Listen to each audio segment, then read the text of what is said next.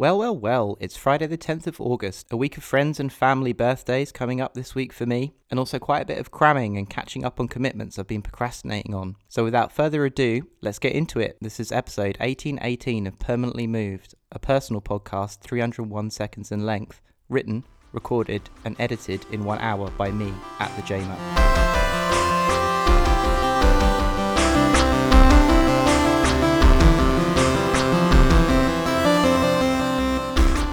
So one of the things that's coming up this quarter over on runesoup.com's premium members section is the new course on magical geography. If that's the sort of thing that interests you, then I definitely recommend going over there and signing up for the $10 a month and diving straight in. But because the course hasn't started yet, I thought I'd get some of my own thoughts down in audio and maybe revisit them once the course is completed and see if I've changed my mind about anything. Don't worry if that's the sort of thing that doesn't interest you, as I'm not going to be talking about magical wells. Instead, I'm going to be talking about kitchens. First, some of my favourite places to visit are working workshops and studios of artists and artisans, and I think a lot of other people do. I think there's a reason why Casey Neistat's studio tour videos regularly crack up 3, 4, 5 million views on YouTube. And that's because these spaces are inhabited functional spaces. So let's analyse them just for a little bit. These spaces are bounded by their geography. This means how wide the walls are apart, how high the ceilings are, and just how much stuff can you fit in it. What can you bring in? What do you have to build inside? What can be taken out? Some places, like metalworking studios or forges, have fixed elements that cannot be moved, and in fact sometimes were placed there to consider the prevailing winds outside of the building.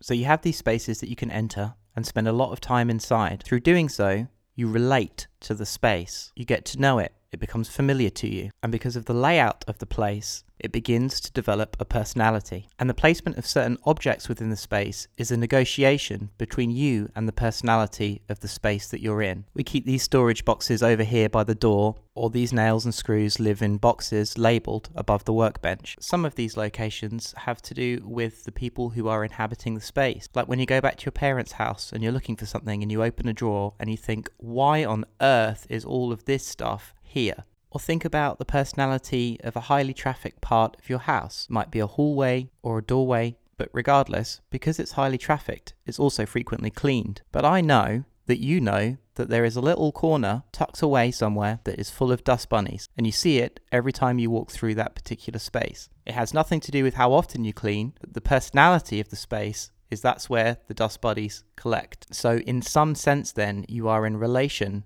or negotiation with the space. At some point, an asshole boss has probably said to you, tidy desk, tidy mind. But that's a load of bollocks, because what it should be is, a well-negotiated space results in a better relationship between you and the environment within which you can carry out tasks, which isn't as pithy or memorable, I'll admit. And just because it turns out that some of these spaces are tidy, doesn't necessarily follow that yours needs to be under certain negotiated conditions. I'm sure we all know people with offices or desks with papers piled up high, but they know where absolutely everything is, or which book is under which pile on which bookshelf. And let me be clear, I'm talking about working spaces here. Tidy your room. No excuses. Consider spaces that are inherited. I was lucky enough to go on the Whitechapel Bell Foundry tour before it closed. This is a workshop that had been in use for 500 years. And one of my questions was, why is anything where it is? I asked about some buckets, and he said, well, that's where we've always kept them, ever since I was a boy. But he thought about it for a little longer, and then stepped again, and then said, well, these buckets are no less than 5 steps from anywhere where you might need the bucket. And that seems obvious when you think about it, but it is my contention to you that the space dictated where the buckets should be kept, not where the individual people who were working in the space put them.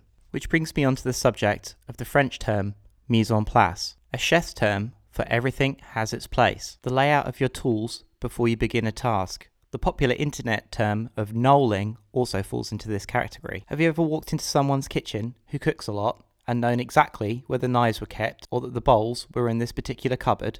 It was the kitchen that told you where they were. Take a moment and think about it next time it happens to you. and it's always surprising. Or next time you're working at your desk or workbench and you lean your hand out and pick something up without looking at it and go back to your work. A subconscious act, because somewhere you had negotiated with the place to keep it there. And of course there's more to say on this stuff about why you have favourite pens or why certain tools develop personalities, but that's for another day. Please subscribe, like and share permanentlymoved.online, a podcast in 301 seconds.